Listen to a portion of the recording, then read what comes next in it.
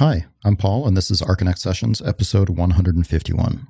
Today, Donna, Ken, and I were planning on quickly catching up and introducing a number of conversations that we've been having with architects from around the country and even outside of the country about what they're going through right now in light of the coronavirus pandemic and the resulting impacts that it's having on the economy and our jobs. We ended up talking for much longer than we were originally planning.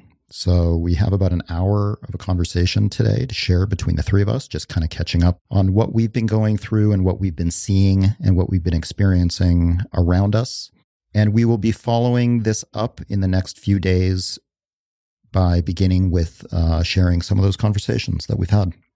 So we hope that you will listen to our conversation today and get something out of it. And we highly encourage you to tune in to the upcoming episodes where we share these conversations with members of the community. They were all really, really great to listen to see how people are dealing with this very difficult situation that we're all experiencing right now, and ways that we can utilize this time in the most effective way, and ways that we can perhaps even look towards changing our industry to improve the conditions in terms of business and perceived value and better live-work balance going forward. So I hope you enjoy this conversation between Donna and Ken and I, and we look forward to sharing the other conversations in the coming days and weeks. So how are you guys doing? Donna, you first.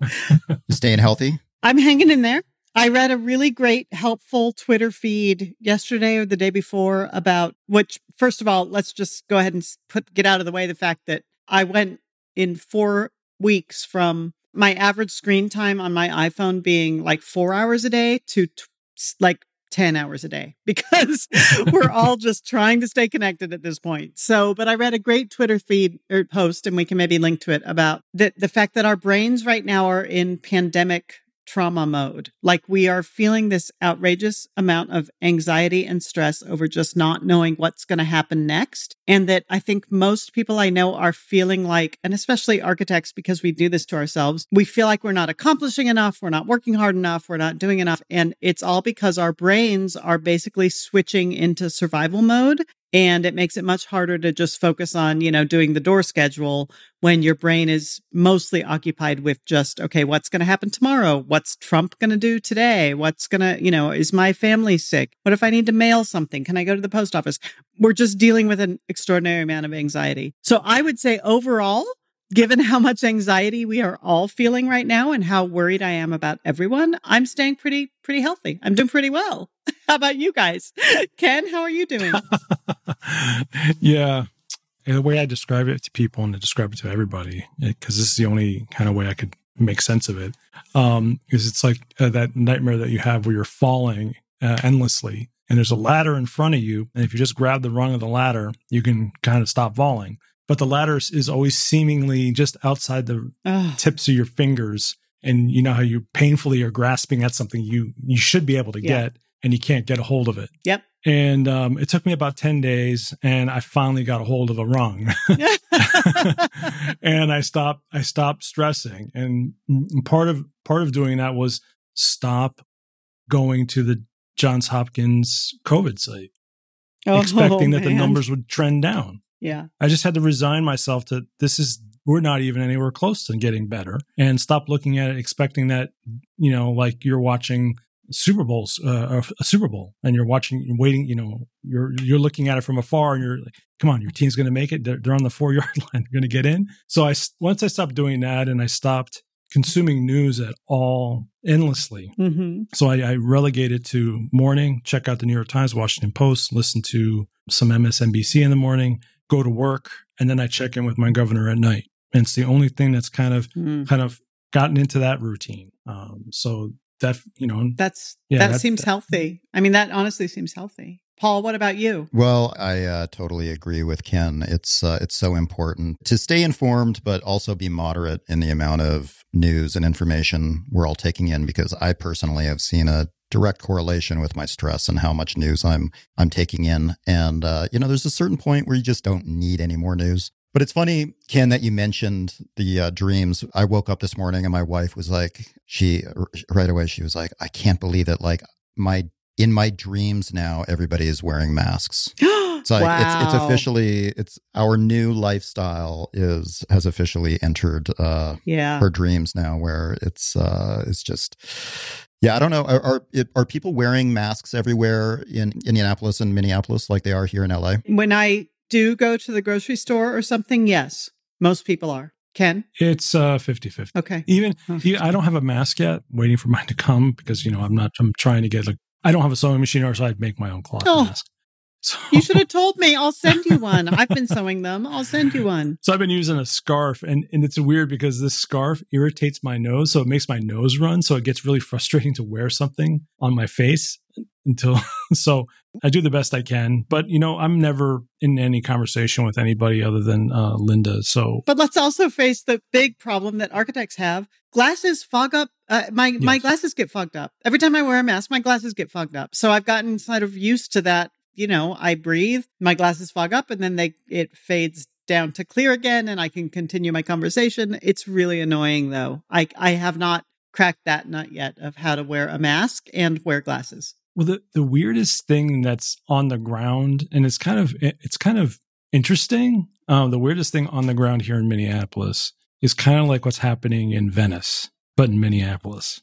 So raccoons will be walking across. You've both been on that busy street outside my house, right? Not the one the one I live on. Yeah, the big one. So that street is typically pretty busy during the day. And I had told Linda, I said, she walks the dog pretty early in the morning, and I said, be careful. And she's like, why should I be careful? And I said, well, there's fewer people around, so there's going to be a lot more wildlife because we live 5 blocks from the river. So there's going to be a lot more wildlife on your walks. And she kind of poo-pooed it. And I said, trust me, it's already happening in Venice. There's porpoises and dolphins coming into Venice. So one day, that same day, a couple hours later, she was walking up the street. There was a raccoon in the middle of the day walking across the busiest street in my neighborhood. Yeah. And then now when she walks in the morning, she's been seeing this coyote tracking her. Yeah. And Mac. So we have that. And that's, you're talking about sleeping at night. I've been having reoccurring nightmares about this coyote and manifesting itself into a wolf or something like that. Yikes. And becoming pretty violent and taking out dogs. So yeah, it's a very strange world we're in right now. Last night, I've been going for night bike rides lately. I've got a very bright light and rear lights and everything. So it's actually great. I love riding my bike at night. But last night I was riding my bike near our house, and a coyote the size of a large wolf jumped right in front of me out of the bushes, and I came so close to hitting it. Wow. I have seen so much wildlife. I was taking my dog on a hike the other day in these trails behind our house, and there were gigantic, fresh bear tracks. Oh, my God. Oh. Yeah. I think the animals are loving it. I'm glad the animals are happy, and I'm glad the air is so clear. And I mean, I see this, Paul, with where you live in LA, all these pictures of LA. It's gorgeous. It's heartbreakingly beautiful how clear the air is. It's, that's wonderful. That's a great silver lining to this. Yeah, it's been clear. And here in LA, it's been raining a lot, too. It stopped a few days ago. But so everything is so green. It feels like, it looks like Hawaii here. It's a very different kind of feeling with bright blue skies and puffy clouds and green hills. So I'll take that. On a more, just quotidian note, I've been working from home I'm on my 5th week now. Our firm did not officially go to work from home until I'd say 4 weeks ago, where our governor of Indiana, who I think has been doing a reasonable job, basically said, okay, it's time to shut things down. So, but myself and a couple other coworkers had already started working from home because I had a little bit of a cold. I wasn't sure what it was. I have a coworker who has asthma. A few of us had just sort of said, I'm working from home now.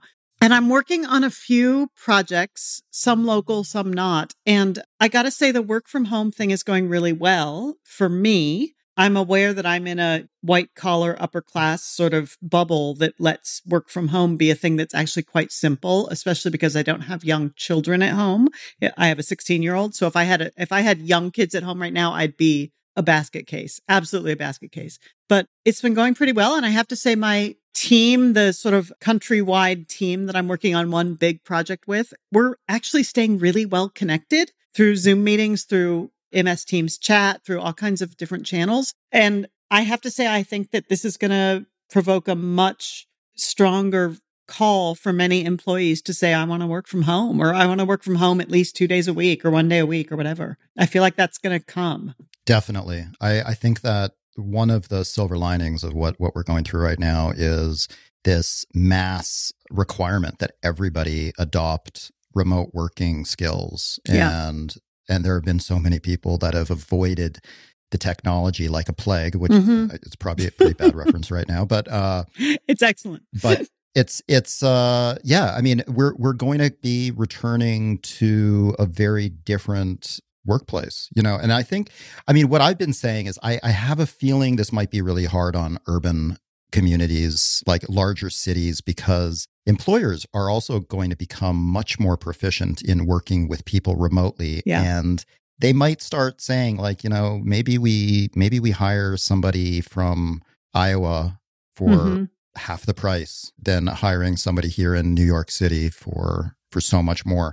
So, you know, it might have a big impact on these, you know, these second cities and rural communities where people can take big city jobs and work remotely now that everybody's becoming so good at it. That seems totally likely to me. Yeah. Yeah. I could see that. Ken, what's your work from home situation? When did you guys do the switch? Yeah. I mean, you know, it's interesting. When I first came to Minneapolis in 2006, the firm I was with was already kind of doing something similar to this already, where they were outsourcing. Man, it gave us a lot of flexibility to work projects 24/7.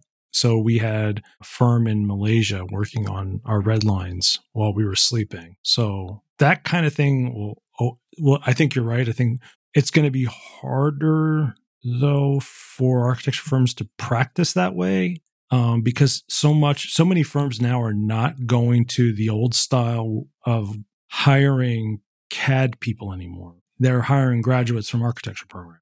So whereas a lot of the people that we were working with they weren't architects. They were just CAD people. They didn't really have a fundamental understanding or a need to know basic construction practices or detailing, right? They just picked up red lines. And plus we have to, you know, we're still client facing profession. So we still need to sit down and meet with people, even if it's virtually. So I'm hoping, I know what you think. I know it's probably going to be to some degree go that way, but I think not as much. I think the bigger problem that architects are going to find is that if remote working does occur more so, there's going to be less of a need for our services to design the kind of offices that used to house the kinds of people that would run businesses. I mean, they're already talking about that, you know, architects have to think about now, how do we design restaurants going forward? Yeah. How do we think about hospitality? How do we think about retail anymore? So, or open floor plans, you know, all of that stuff. And open floor plans apparently is a trend that needed to die for some people anyway. I never understood why.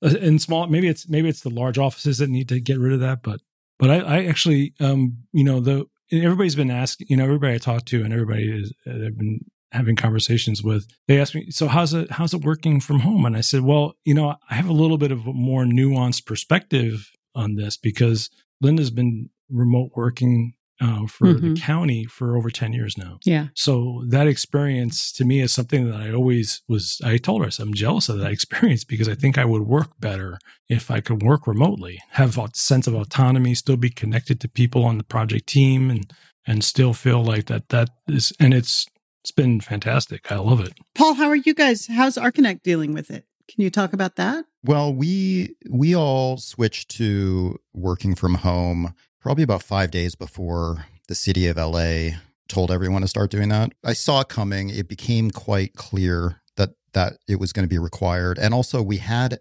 one of our One person in our staff was actually just returning back from 3 weeks traveling all over Europe. And there were a few of us in our office that were a little concerned because at that point, it was all over Europe. It hadn't really impacted the US yet. So immediately we decided, okay, she has to work from home for sure. But then I just suggested everybody do it because fortunately our office, we're all quite proficient in remote working, either, because many of the people in our office have kids, and sometimes that requires just, taking your kid to a doctor's appointment in the morning and maybe working the rest of the day at home or working while traveling. So the work from home thing has been working out pretty well. But as I said, most of us have kids at home, and my kids are much older than theirs, and my kids are 10 and 13, which is fairly independent. It's still really difficult to stay focused, especially with our son, who is just like me when I was a kid, demanding attention all day long. Hey, Dad, check this out. Check out this flip I can do on the trampoline. It's like it's nonstop throughout the day. And I love it. I mean, I love spending this extra time with the kids, but it makes working pretty hard. But the other people in my office that have kids have much younger kids. So it's really tricky for them. And I mean, of course, our business is getting destroyed like so many businesses in architecture. So, by far the most stress that I'm having is just keeping people and keeping our staff going. And, it's hard to push through and work in the conditions that we're facing right now, where we're seeing negative impacts to, a balance sheet every day while there's so much important information that gets out there. So we've really been focusing a lot on providing the kind of information that we believe our audience is especially needing right now, which is a lot of information. We've been doing a lot of surveys, asking architecture firm owners what they're going through, workers what they're going through. We've been trying to make sense out of how this is impacting everybody.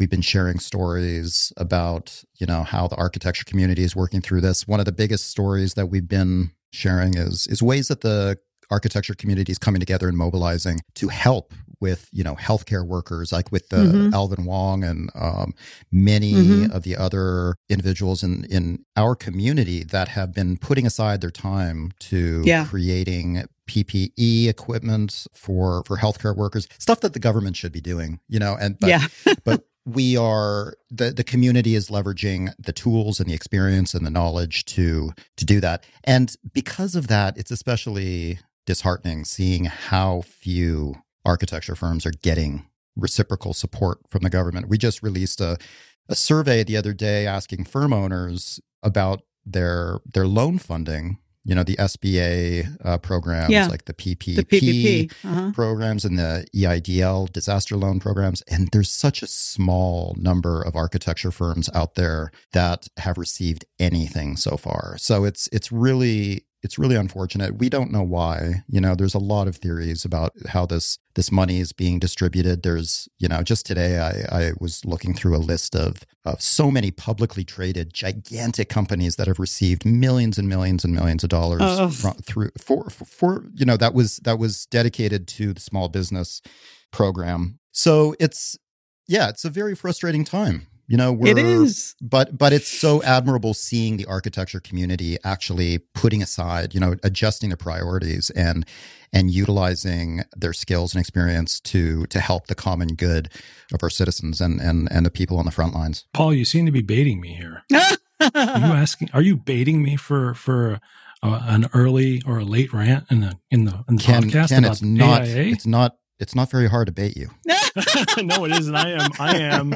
You can throw out the smallest crumb, and if it has anything to do with the AIA, I will sniff it out like my dog does. Yeah, that's what we love. Go, about Ken. You. Go for it. I think early it was deeply frustrating as usual with the AIA. Their first go again from our favorite Bob Ivy was to really talk about basically from a business standpoint, trying to put us out there and architect our way through this crisis. If you read his statement, it was, and maybe I already, because I have a personal, I just don't like the organization anymore, that I have a really anything that they put out always seems like it's not very well considered, not put to any kind of rigorous cross, even someone in there to kind of say, Bob, this probably comes off a little bit more business focused, and rather than, trying to help people, it sounds like we're trying to protect the industry instead of protecting lives. And that's how it came off. And then there was, the first few weeks of March, I was fretting going to work. I knew that, you had to run a gauntlet against an invisible enemy. So trying to manage what you couldn't see, and nobody here was taking it seriously. No one in the profession was taking it seriously. And then all of a sudden, the governor decides he's going to mandate stay at home. And all of a sudden, architects became, at first it wasn't that way. So they mandated stay at home. We heard it was like, okay, now you have to stay at work from home. And then like the next day, the architects were made essential workers. And I had a sense that the lobby, which is what the AIA is at the end of the day, the lobbying organization made architects essential workers without taking into consideration who the workers were. Mm-hmm. So that's the beauty of like what Architecture Lobby does, is that they've always been concerned about the precarity of the architectural worker, not about the business owner, not about the firm owner. Right. The firm only has the firm's interest in mind. They don't have everybody else's interest in mind. So it certainly wasn't workers who ran into the fire and said, "Hey, governor, you got to make us essential workers." It certainly had to have been firm owners who made that case to the state. Okay, so I'm gonna play a little bit of a contrarian here. Cool. I have been blessed in my life to mostly work in architecture firms, including the one I'm at currently, that truly care about the people that work with them, for them, their employees, as people, as humans. But the prime directive of capitalism is what I heard from a firm owner many, many, many years ago, that was, you have to get the job first. The most important thing is to get the job. You get the project, you get the contract that will pay you, and then you deal with whatever needs to come afterwards. That's capitalism. That is what firm owners are supposed to do. I have been lucky in my life to work mostly for firm owners who went way beyond that first directive and thought about, who are their people? Who is their community? Is this project good for everyone? Not just for my bottom line, but for the community, for my workers, for the people who live in my city, wherever. And I feel like I tend to have a sort of Pollyanna view of it because I have mostly worked for architecture firms that are that way. But in a system of capitalism, the goal of the firm is to make money. That's their number one. That's their prime directive. So I think those of us that have been lucky enough, like me, to work for a firm where they actually care about people, we see a future. We can see a future where people can work and not be exploited. And I think that's possible. My hope for this COVID situation is that more people will realize that, yes, we can work in a way that people are not exploited, that, the guy who's fixing the ventilator in the hospital, the janitor, whatever, who's keeping the hospital clean, that work is extremely valuable. And that person should not be exploited. And if that means that the CFO of the hospital makes 40% less so that the guy who's swabbing the floors can make 150% more and have a good life, that's my hope, that is what will come out of this event. But again, the AIA is about the firm owners and the businesses. That's their directive. I'd love to change the AIA. That's way low on my priority list to just making sure that the janitor gets paid well. Yeah. I mean, I love the architecture lobby. I fully support everything they're doing. But I think the messaging that they've given since this crisis has started has been a little bit, I mean, they are on they're of course, they're supporting the worker, not the firm or the business owners. But there needs to be a little understanding on both sides that for business owners right now in industries that are getting really heavily affected. I mean, many businesses have seen an instant complete drop in revenue or projects. Yeah. And so it needs to be understood on both sides, on the workers and the employer side, that this is not like a situation. I think a lot of business owners are really, really trying as hard as they can to keep their companies together, while there's no money coming in, and it's costing a lot of money. It costs. Yeah. And, I know from my experience, Archinect is one of the only architecture websites out there that actually was around during the last recession. And, I saw our revenue drop dramatically, and back then it was the first recession that I had ever experienced as a business owner. I wasn't expecting it, but that was one of the lessons that I took, I was like, okay, if this happens again, I'm going to be prepared. I spent years kind of putting aside runway, in case of another situation like this. But the last recession did not happen.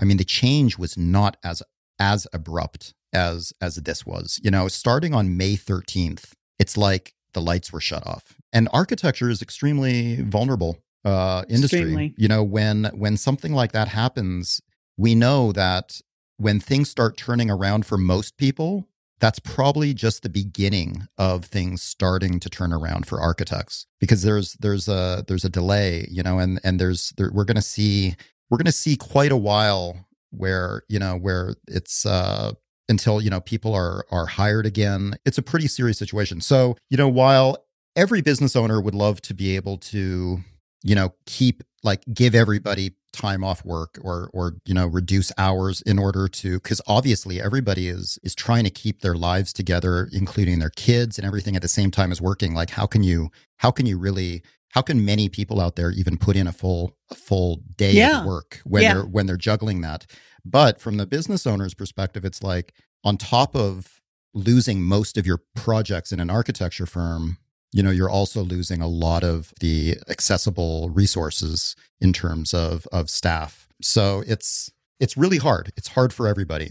So, I mean, while the AIA is fighting for the business owners and architecture lobby is fighting for the workers, there's, I hope that both sides are able to kind of empathize with the other side, and see that this is a major struggle for everyone. I agree with a lot of what you've said. And I think part of my issue is that right now, we're not going to architect ourselves out of this problem. Right. We're not going to build a better building to solve this virus. We're not going to build a better space to solve this particular issue. So when I see people like Alvin and Mitch and Ursula and others, Norman Foster's office, all very well accomplished design professionals, their motivation is to architect the problem and see it as a problem, what's the question? I said this on a Midnight Charrette last week, I think I was on, and I read this quote attributed to Albert Einstein.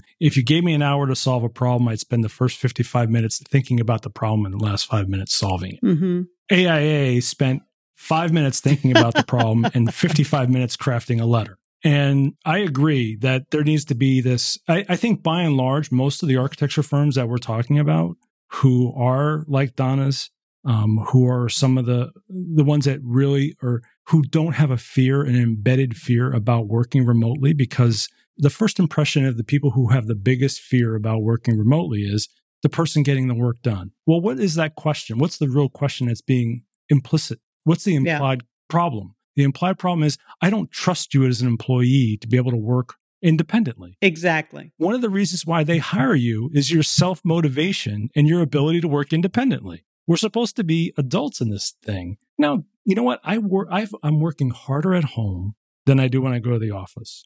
My hours are pretty much what I make them. But you know what? If I get up at 5 o'clock in the morning, like today, I was up at 4:45. I logged on to my VPN into my firm, and I was processing shop drawings at 5:15 this morning, mm-hmm. and I worked till about 3:30. What's great about that situation is that I can get a lot of work done, and I have a day, and I don't have to worry about driving into work, even if it's 15 minutes, which is what it is. But it's still, what you find out is, even if you have to drive 15 minutes away, an hour of your day is wasted in getting ready, driving to work, managing to get up into the building, settling in at work, and then, at the end of the day, packing up. And it's a strain. And you don't realize how much of a strain it is until you actually are forced to work remotely and forced to work responsibly.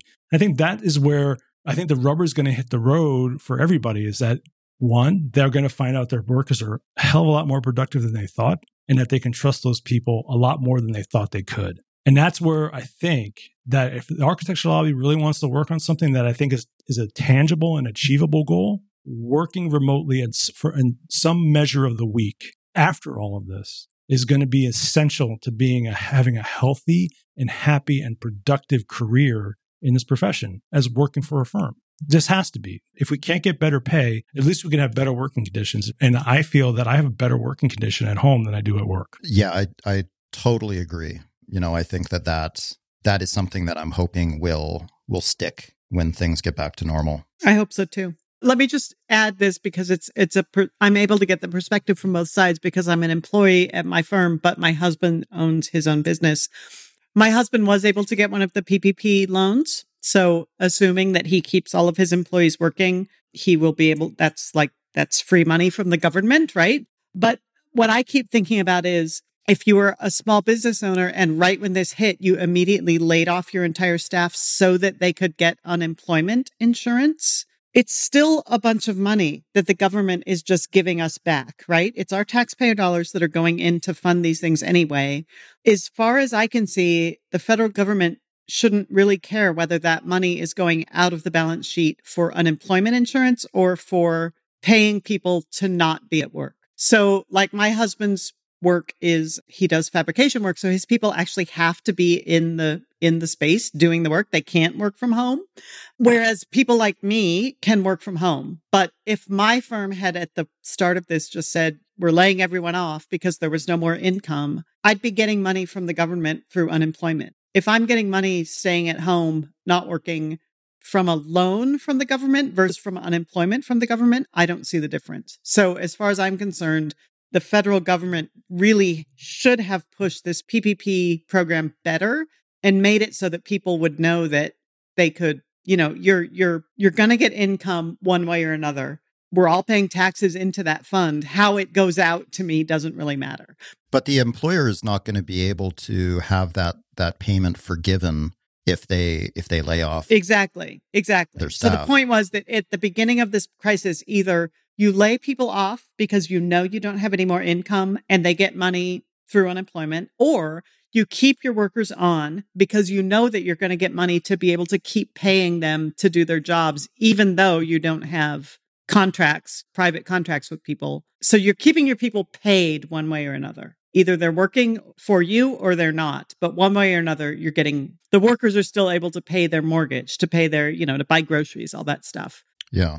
Unfortunately, there's so many small businesses out there that have been keeping their staff employed, right, assuming that the PPP money was coming in. And now all of a sudden, according to our survey last week, 90% of the firms that we surveyed have received nothing. So now they're not only going to get that money that they need, this could potentially be shutting a lot of businesses down. Right, which means, and those people are now going to go and get the unemployment insurance, which it's still money coming out of the federal government, yep, which they could have gotten if the PPP had been more widespread and more efficiently rolled out in such a way that people could keep paying their employees. It's just, the system is so broken. I don't even know what to do. It's funny. They don't even think this is how stupid this country is, or these people are in Washington. You force firms to lay off people. Right. Those people collect money they would have gotten if you've given the firms the money. Right. Now those firms don't have the people to produce the work for the clients that they have, thereby affecting their bottom lines.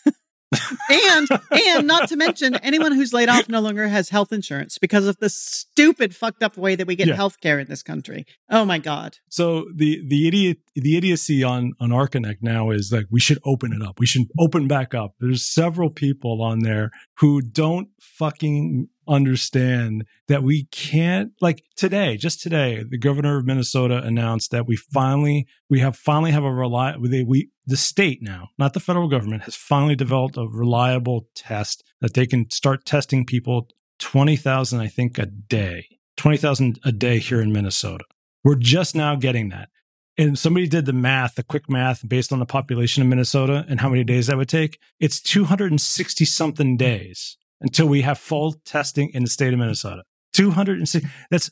That's almost 3/4 of the year. I mean, we're talking about that's the rest of this year into next year before we have fully tested everybody.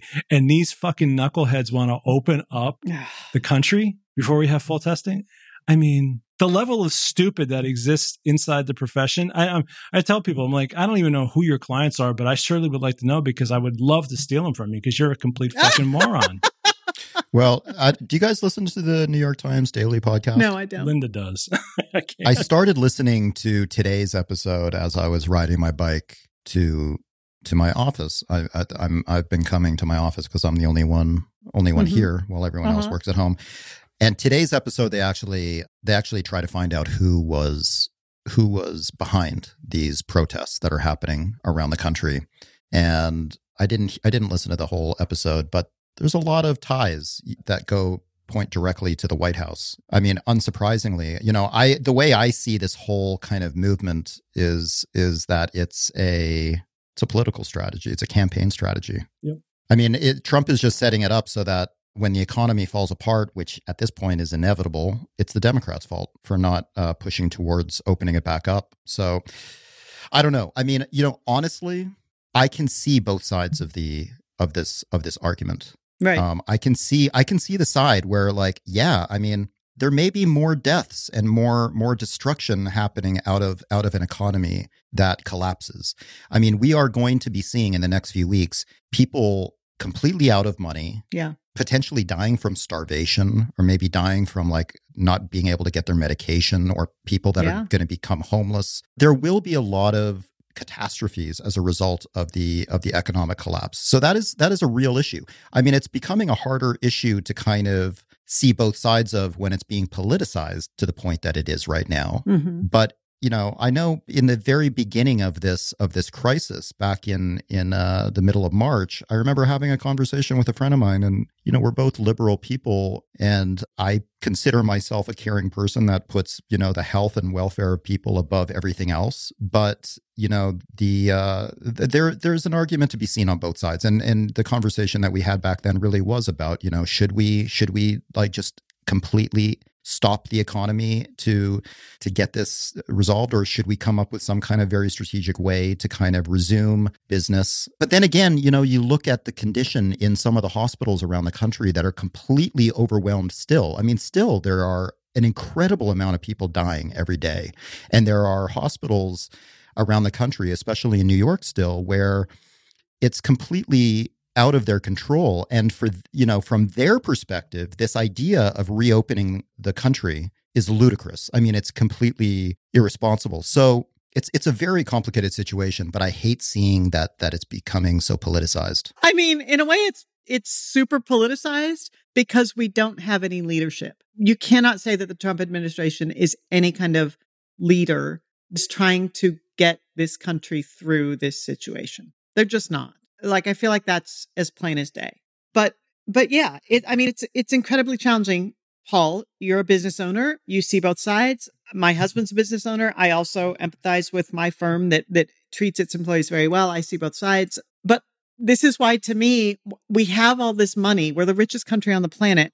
Why do we not just give people money so that they can pay their bills for the next 3 to 6 months while we get through this? It seems so simple. Yeah. Yeah. When early in the crisis, right, before it became really full blown, right, there was stock market drops. That was kind of the first really that anybody started really freaking out about, because they started seeing 2008 all over again.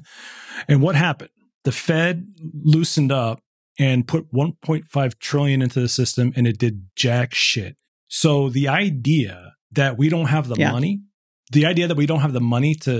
to deal with the homelessness and all of the issues that we have in this country is batshit. It's wrong. Crazy. It's just wrong. Of course we have the money. And the one thing that I feel like I need to remind people all the time is that we were put in the position of having to decide whether or not to open up the country or keep people at home and safe.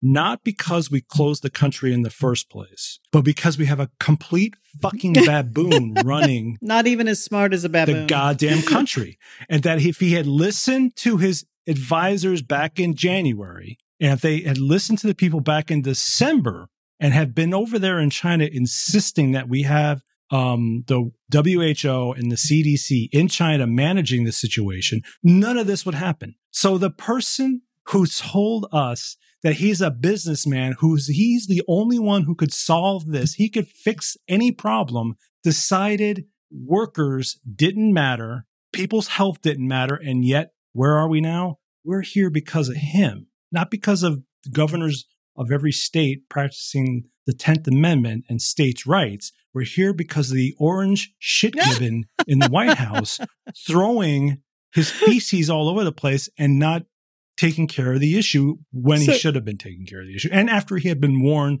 in 2017 about the issue. So at the end of the day, I come down on this. Everything that Paul said is going to happen is going to happen. And all that stuff is going to happen. There's enough money in this country to fix that problem. And you know what? Tired of people saying there isn't. If I have to go break down a Wells Fargo to pay, to help people fucking get fed, I'll do it. I mean, I saw a report today, I think on the New York Times, there's that probably this year, 265 million people on the planet are going to go hungry because of this crisis. So there's going to be a worldwide catastrophe just in terms of hunger. We have the most food on the face of the earth, and we're going to let 265 million people starve? So let me bring this back a little bit to our listeners, to the people who listen to this podcast, who are architects. And we three are architects who've been in this field for a long time. We've lived through a couple recessions already, at least two, you could say three maybe, because there was that bad time in the late 90s. I alluded earlier to this Twitter thread that I read. You guys remember how you've heard that, maybe you've heard this, it was in the news a while ago, that the people playing in the Grand Master chess tournaments, they burn tens of thousands of calories a day just sitting there playing chess. They're burning tens of thousands of calories, right? Yeah. So this Twitter thread I alluded to is by someone named Alexis Rockley. And it basically says, if you're tired right now and exhausted and nervous, it's because your brain is burning 10 times as much energy as usual, because your brain is trying to cope with what we're going through right now.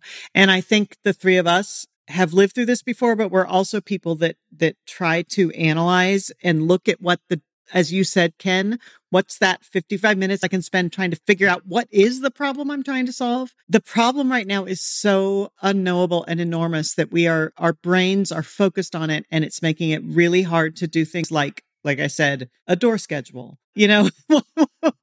What I have to get 16 female toilets into this space, and I can really only fit 12, and that doesn't even include the ADA. How am I going to make this work? It's really hard to get your brain around those kind of questions when you're in this state of mind right now of pandemic trauma. I mean, it's pandemic trauma. We all have pandemic brain right now. Yeah. I remember talking to someone, I think he was actually a psychologist or a therapist, but he was explaining how the average person physically and mentally can only handle a small number of simultaneous crises. So, I mean, we're dealing with two historic crises right now. I mean, a massive economic recession and a global pandemic. And I mean, those are two things. I mean, how much more can most people take on right now? I mean, and then I'm also seeing, just the other day, my sister lives in Halifax, and they had this shooting. Oh my God, that terrible shooting. Yeah, and it's a very small community, and she was telling me about how, the community is just struggling so hard right now. And it's I can't even imagine. I mean, you hear about these stories still. Life is still going on. There's still crazy shit that's happening. And to be able to just even take on daily, typical, stressful issues right now on top of what we're dealing with as a, in the globally is a lot to ask for. Yeah. As my sister put it, you give yourself 3 tasks you want to get done every day. And at least one of them has to be I'm folding the laundry. I'm going to get the laundry folded. And that will be something I accomplished on my list today. And you just have to be easy on yourself because dealing with this much stress and this many unknowns, it's incredibly taxing on your mental and physical energy. So, because architects in particular and architecture school, we've talked about the culture of architecture school. We've been taught from the beginning that you should just work through it. Just pull that all-nighter, stay up all night. do the 72 hours in a row to get the project done because that's what matters.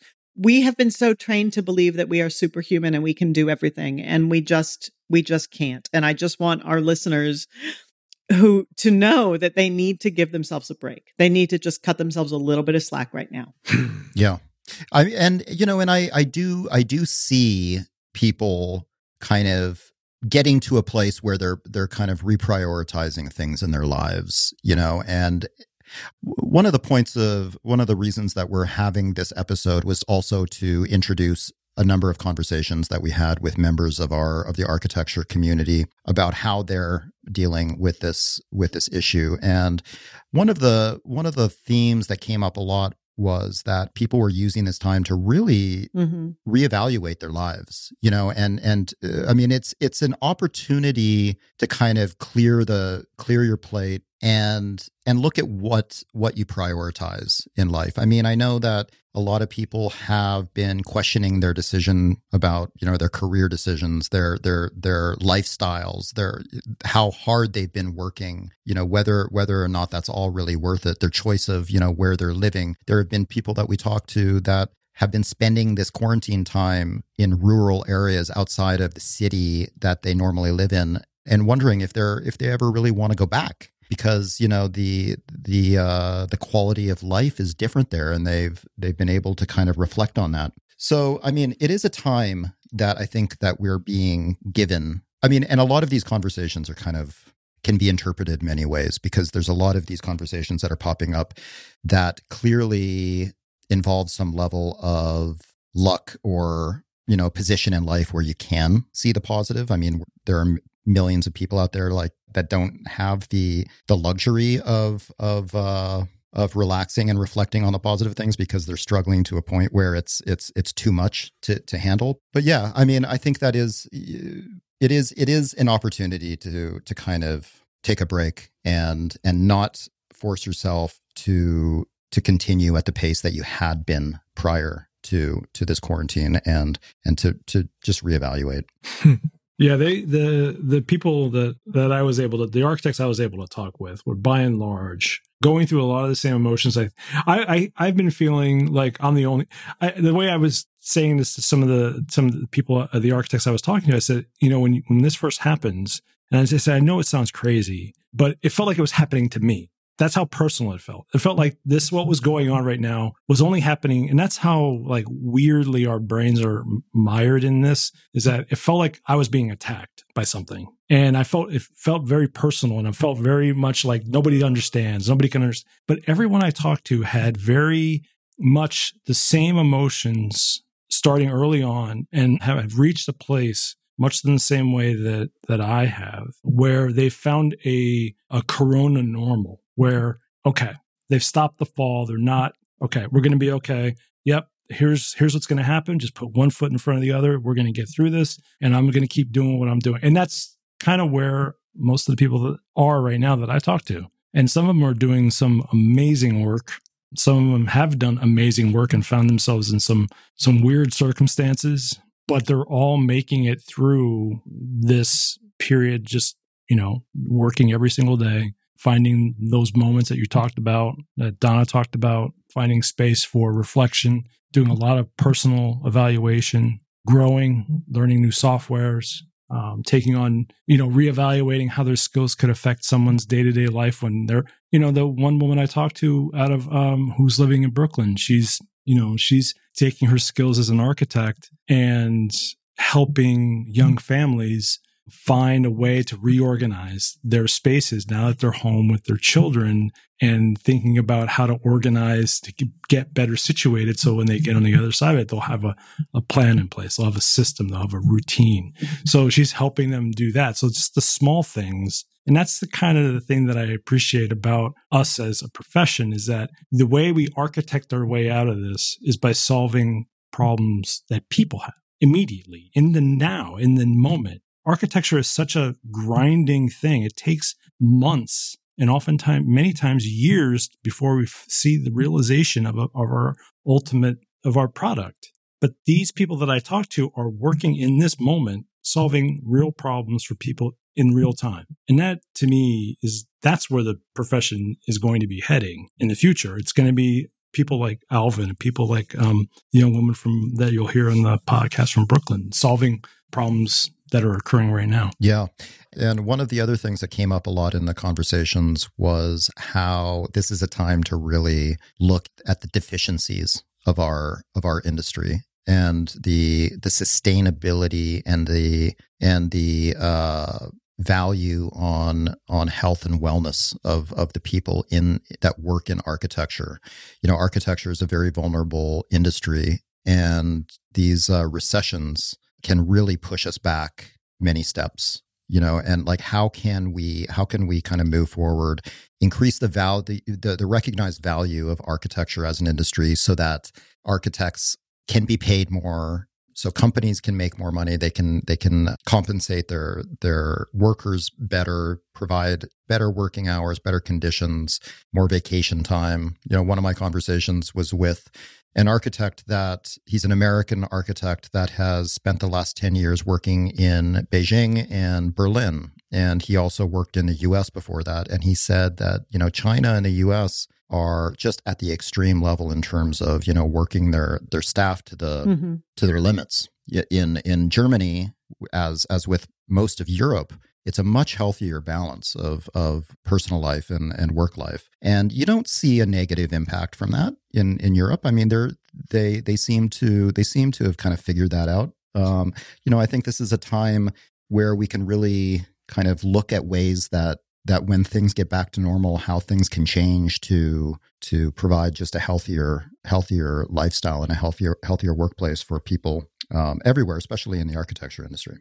So we've had a great conversation. You heard me rant. Everybody heard me rant. But what we didn't hear is, since you're making so much time for everybody and your families and stuff like that, I'm sure you've picked up a lot of reading. So what have you been reading lately or listening to? What are you reading? I'm listening to a ton of podcasts.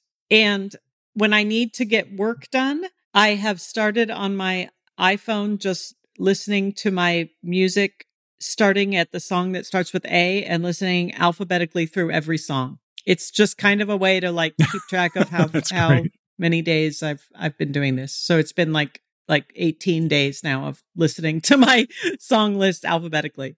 What have I been reading? I just started recently the book called Bel Canto, Belcanto, Bel Canto. It was quite popular several years ago.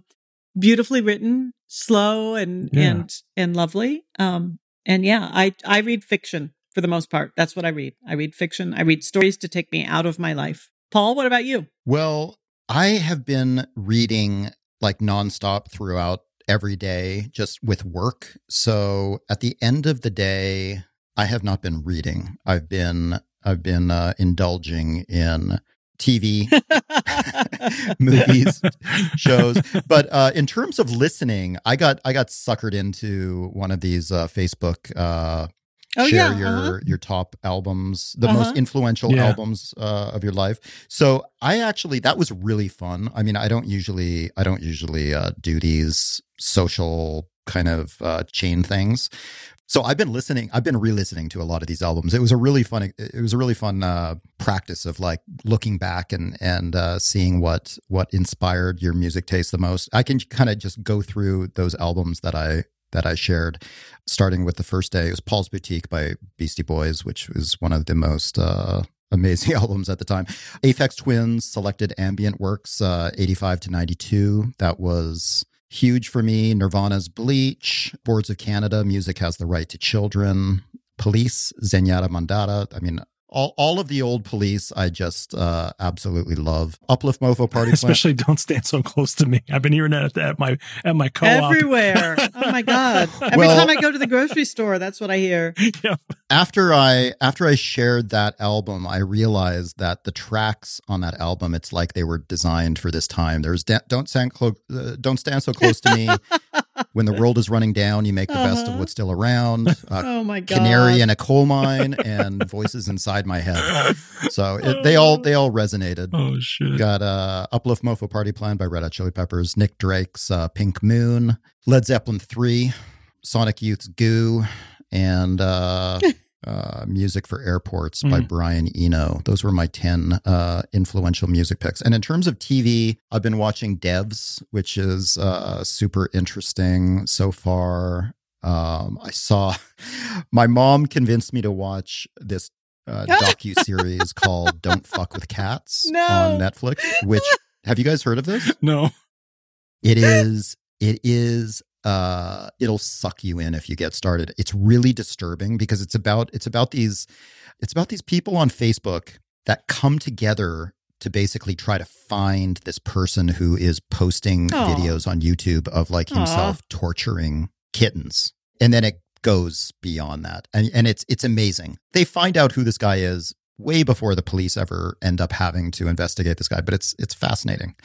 Of course, Tiger King. Yeah. Which is and then a lot of good classic movies. We've been spending a lot more time watching movies together as a family. And when this quarantine started, I made a very strict rule with my kids that we're not going to watch junk. We have to watch good stuff. So we've been trying to keep the quality high. Ken, what have you been keeping busy with entertainment wise?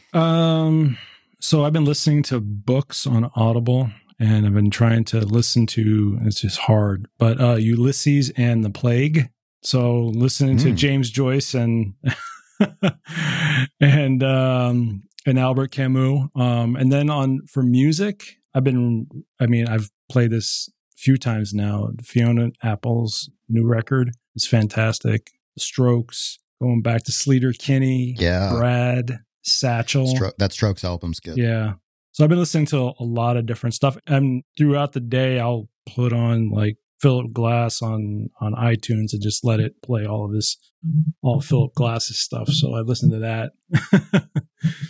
And then Did you know that Philip Glass is related to Ira Glass? Yes. From This American Life. Ira's the nephew, right? I think. Yeah. Very funny. Mm-hmm. And then I've been gearing up for a personal project, and I've been taking books that are going to impact that project and kind of getting them on my shelf so I can so I know where my source material is. So yeah, doing stuff like that and buying art and hanging art. I've been buying a lot of art lately too. That's good. Nice. Donna, I noticed that Brian was documenting the artwork around your house. Yes, he did a Instagram art tour of our collection because we were supposed to go to New York the first week in April for my son's college visits. We had all these great visits lined up with Juilliard and Columbia and NYU and AMDA, and it fell apart. And so since we couldn't go to New York and see art, Brian just documented the art that's in our house. We actually got a pretty fantastic collection, honestly. I know. It's amazing. I love it. Every room has something in it. Yep. That was fun to watch. Yep. Yeah. So, I think these ways that people are finding of connecting on Instagram with I had a happy hour tonight with my work people, and these are just new ways we're all going to have of connecting and living our lives in this quarantine environment that we live in. Yeah. So yeah, before we finish, I want to just quickly plug. Speaking of what you're talking about, we recently released this virtual event guide on Archinect that kind of is intended to make sense of all the different opportunities for people to connect online through virtual events. And one of the things that we're planning on doing is hosting some events that could either be fun, social, professional networking, maybe support groups even. So we're looking for suggestions from the community about some ideas of reasons. I know everybody's getting a little burnt out on Zoom and being on screens anyways, which I totally feel and can empathize with. But still people do need connection, especially at a time like this. And it looks like the only options we have are through digital interfaces. So yeah, you should check that out and let us know if you have any ideas of how you'd like to connect with fellow architects and community members. And I can't say it often enough that right now in the moment we're in, I think people are feeling very isolated. And I think probably a lot of architects are feeling like they are doing something wrong and this wouldn't have happened to them if they hadn't. It's not architecture as a discipline. It's not anyone's fault. It's this is so reminiscent of 2008 when suddenly everyone found themselves in a new world. And that's just, we were there before. This is similar in some ways, different in others, but we'll get through this one as well. And we'll, we'll keep going. And hopefully the outcomes from this will, as you said, Paul, I think people are starting to appreciate things like, walking their dog, having time with their kids, having, those things that really matter. I hope that those will become more forefronted as we come through this eventually. Yeah. And I truly hope that we're going to come out of this with the tools and the knowledge to make the architecture industry a more healthy and sustainable industry to work in. And I think this is a time to think about how to do that. Absolutely. Absolutely. All right. Well, it was great talking to you guys. Thanks, you guys. Nice to catch up. Yeah. I know that, we've been catching up a little separately. Nice to catch up online. But good to be on another episode with you guys. And we'll leave these conversations that we're planning on releasing today to the next episode, which will be coming out in a few days. So for those of you that are still with us an hour into this conversation, look out for that. And you can hear from us then. Sweet. So in the meantime, stay healthy, guys, and stay sane. And white people monies. Yeah. Steal the money from the rich people. Yeah, that's where it is. On that note. Good talking to you guys. Stay safe out there. Thanks, guys. All right. Thanks. Talk to you later.